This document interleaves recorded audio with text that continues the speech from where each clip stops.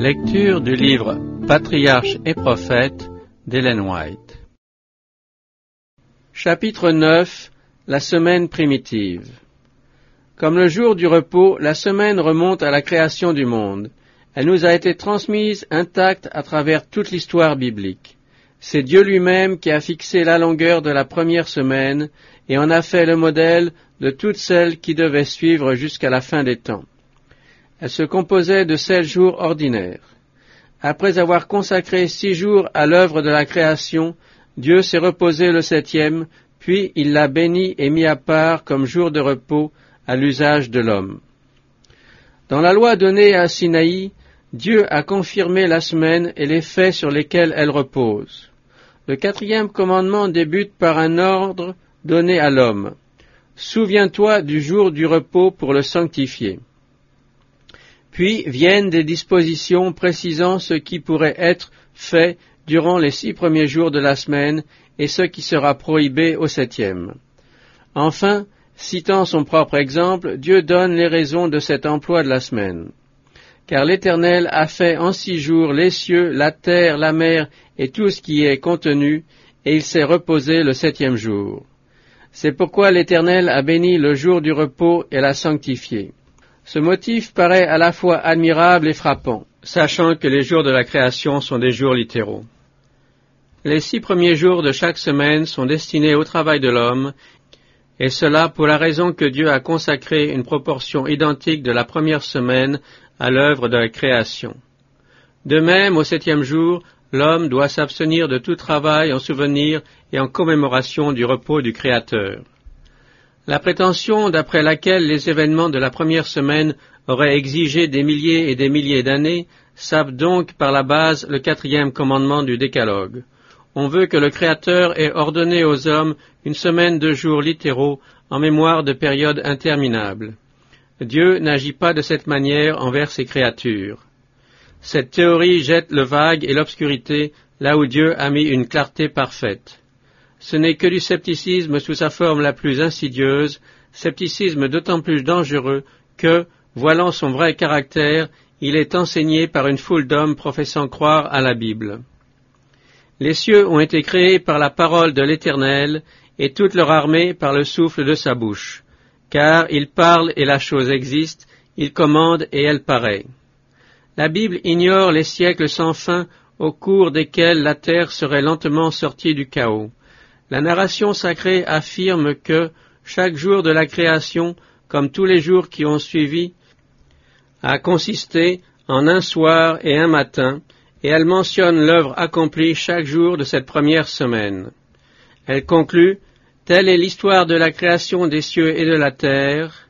Ces paroles n'expriment nullement l'idée que les jours de la création étaient différents des jours ordinaires. Chaque jour est appelé une génération, ce qui veut dire que Dieu y fit une nouvelle portion de son œuvre. Les géologues prétendent trouver dans la terre elle-même les preuves que celle-ci serait beaucoup plus ancienne que ne le dit la narration mosaïque. On a découvert des ossements d'hommes et d'animaux, des instruments de guerre, des arbres pétrifiés et de dimensions bien plus grandes que ceux d'aujourd'hui ou qui ont existé depuis des milliers d'années. On en conclut que la terre a été habitée longtemps avant l'époque indiquée dans le récit de la création, et cela par une race d'hommes de beaucoup supérieure en stature aux hommes de nos jours. Ce raisonnement a induit un grand nombre de croyants à adopter l'enseignement selon lequel les jours de la création seraient des périodes d'une longueur incalculable. Mais la géologie ne peut rien prouver indépendamment de l'histoire biblique. Ceux qui opinent si savamment sur les découvertes de cette science n'ont aucune idée exacte de la dimension des hommes, des animaux et des arbres qui existaient avant le déluge ou des bouleversements qui se sont produits alors. Les fossiles découverts prouvent l'existence d'un genre de vie qui différait à beaucoup d'égards de l'état de choses actuel.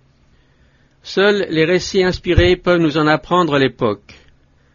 L'histoire du déluge révèle des faits que la géologie n'aurait jamais pu déceler. Au jour de Noé, des hommes, des animaux et des arbres de dimensions bien supérieures à ceux qui existent actuellement ont été ensevelis et conservés dans la terre dans le but précis d'apprendre au siècle futur que cette génération a péri dans un déluge. Dieu désirait que la découverte de ces vestiges servît à démontrer la véracité des récits inspirés.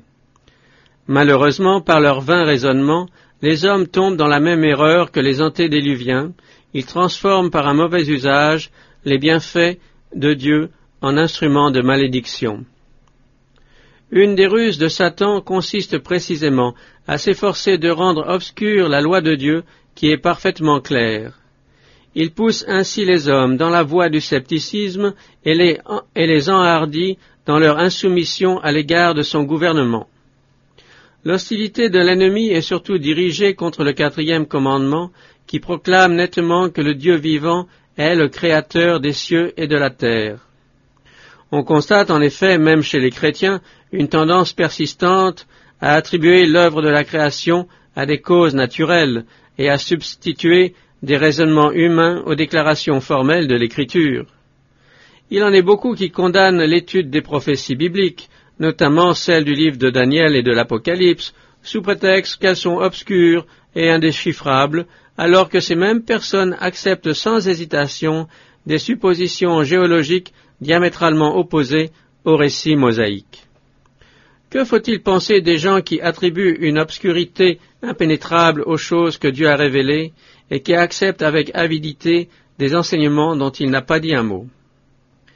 Ce qui est caché appartient à l'Éternel, notre Dieu, mais la révélation est pour nous et pour nos enfants à jamais. Dieu n'a pas révélé à l'homme la façon dont il s'y est pris pour créer l'univers. La science est impuissante à sonder les secrets du Très-Haut, dont la vertu créatrice est aussi incompréhensible que son existence.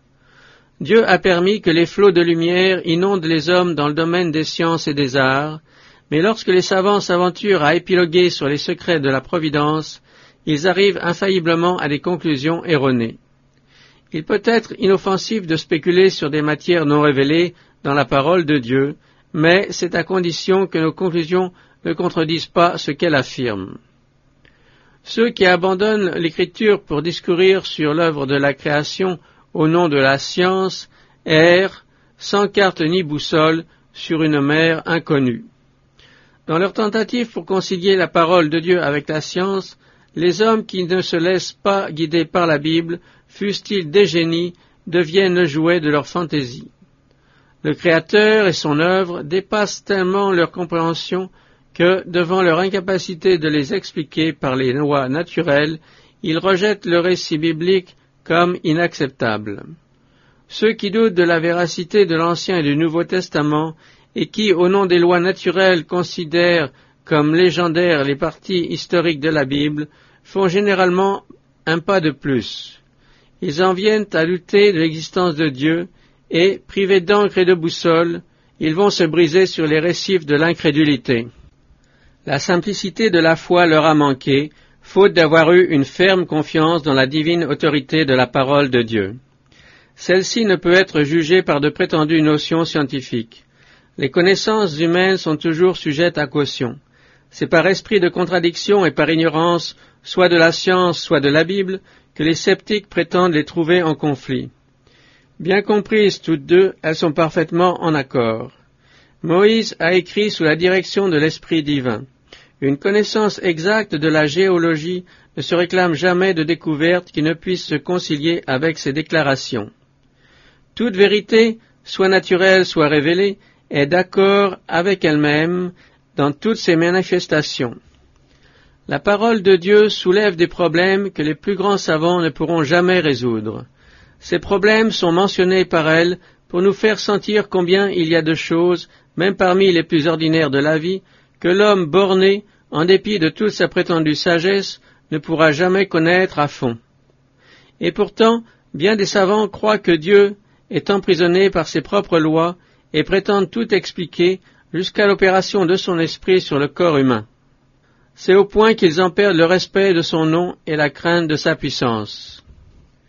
Ne comprenant pas ses lois ni sa faculté illimitée d'accomplir par elles ses desseins, on nie le surnaturel. On appelle loi naturelle ce qu'on est parvenu à découvrir des lois régissant le monde physique. Mais combien est limitée notre connaissance de ces lois? Et quel mortel aura jamais la moindre notion de l'immensité du champ d'opération du Créateur dans les limites de ses propres lois? On enseigne communément que la matière possède un pouvoir vital, une énergie inhérente, des propriétés qui lui sont propres. De cette façon, les opérations de la nature se dérouleraient en harmonie avec des lois fixes que Dieu lui-même ne peut violer. La nature est la servante de son Créateur. Dieu n'annule pas ses lois et ne va pas à leur encontre. Il en fait ses instruments. La nature révèle une intelligence, une présence, une énergie active qui opère au sein de ses lois et par elles, et témoigne de l'activité continue du Père et du Fils. Jésus dit, « Mon Père travaille jusqu'à présent, et je travaille moi aussi. » Dans l'hymne que nous a conservé Jérémie, les Lévites chantaient « Toi seul tu es l'Éternel, c'est toi qui as fait les cieux des cieux et toute leur armée, la terre et tout ce qui la couvre. Tu donnes la vie à tous les êtres. » En ce qui concerne la terre, l'œuvre de la création est complète, car ses œuvres étaient achevées depuis la création du monde. Ce n'est pas en vertu d'une force inhérente qu'année après année notre terre nous rend ses bienfaits et continue son mouvement de gravitation autour du soleil. L'énergie divine, toujours à l'œuvre, soutient les objets de sa création. Cela est bien loin de l'idée que le mécanisme du monde, mis en mouvement une fois pour toutes, continue par son propre élan à fonctionner, notre pouls à battre et nos respirations à se succéder les unes aux autres. Au contraire, chaque respiration, chaque pulsation de notre cœur est une preuve du soin universel exercé par celui en qui nous avons la vie, le mouvement et l'être. La main de Dieu guide les planètes et les maintient à leur place dans leur marche invariable à travers l'espace. C'est lui qui fait marcher leurs armées en bon ordre et qui les appelle toutes par leur nom.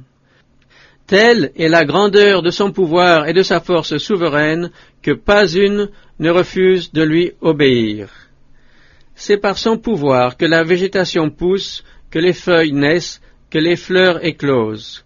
C'est lui qui fait germer l'herbe sur les montagnes, et par lui les vallons fructifient. Les animaux de la forêt demandent à Dieu leur pâture. Tout être vivant, depuis le plus petit insecte jusqu'à l'homme, dépend de ses soins providentiels. Tous ces êtres, dit magnifiquement le psalmiste, attendent de toi que tu leur donnes, en temps opportun, leur nourriture. Tu la leur donnes, et ils la recueillent. Tu ouvres ta main, et ils sont comblés de bien. Sa parole domine les éléments. Il couvre les cieux de nuages et prépare la pluie qui doit arroser la terre. Il fait tomber de la neige comme de la laine et répand le givre comme de la cendre. Au son de sa voix, les eaux s'amassent dans les cieux. Il fait monter les nuages de l'extrémité de la terre. Il fait briller les éclairs au milieu de la pluie. Il tire le vent de ses trésors. Car Dieu est à la base de tout. Toute vraie science est en harmonie avec ses œuvres. Toute éducation véritable produit l'obéissance à son gouvernement. La science présente à nos yeux de nouvelles merveilles. Elle escalade les cieux, elle explore de profondeurs inconnues, mais de ses investigations, elle ne ramène rien qui soit en contradiction avec la révélation divine. Le livre de la nature et la parole écrite s'éclairent mutuellement et nous poussent à adorer le Créateur et à placer une confiance intelligente en sa parole. Aucun être borné ne peut arriver à une parfaite conception de l'existence, de la sagesse ou des œuvres de l'être infini. Job a écrit « Peux-tu sonder les profondeurs de Dieu et atteindre les limites du Tout-Puissant? Elles ont la hauteur des cieux. Que pourrais-tu donc faire? Elles sont plus profondes que le séjour des morts. Comment les connaîtrais-tu? Leur étendue est plus vaste que la terre, plus large que la mer. Les plus puissants cerveaux humains ne peuvent sonder Dieu. Les hommes auront beau chercher sans cesse et apprendre à perpétuité, l'infini restera toujours devant eux. Un fait demeure, les œuvres de la création témoignent de la grandeur et de la sagesse de Dieu. Ceux qui prennent sa parole pour conseiller trouveront dans la science un utile auxiliaire. Les cieux racontent la gloire de Dieu et le firmament proclame l'œuvre de ses mains. Les perfections invisibles de Dieu, sa puissance éternelle et sa divinité se voient comme à l'œil depuis la création du monde quand on les considère dans ses ouvrages.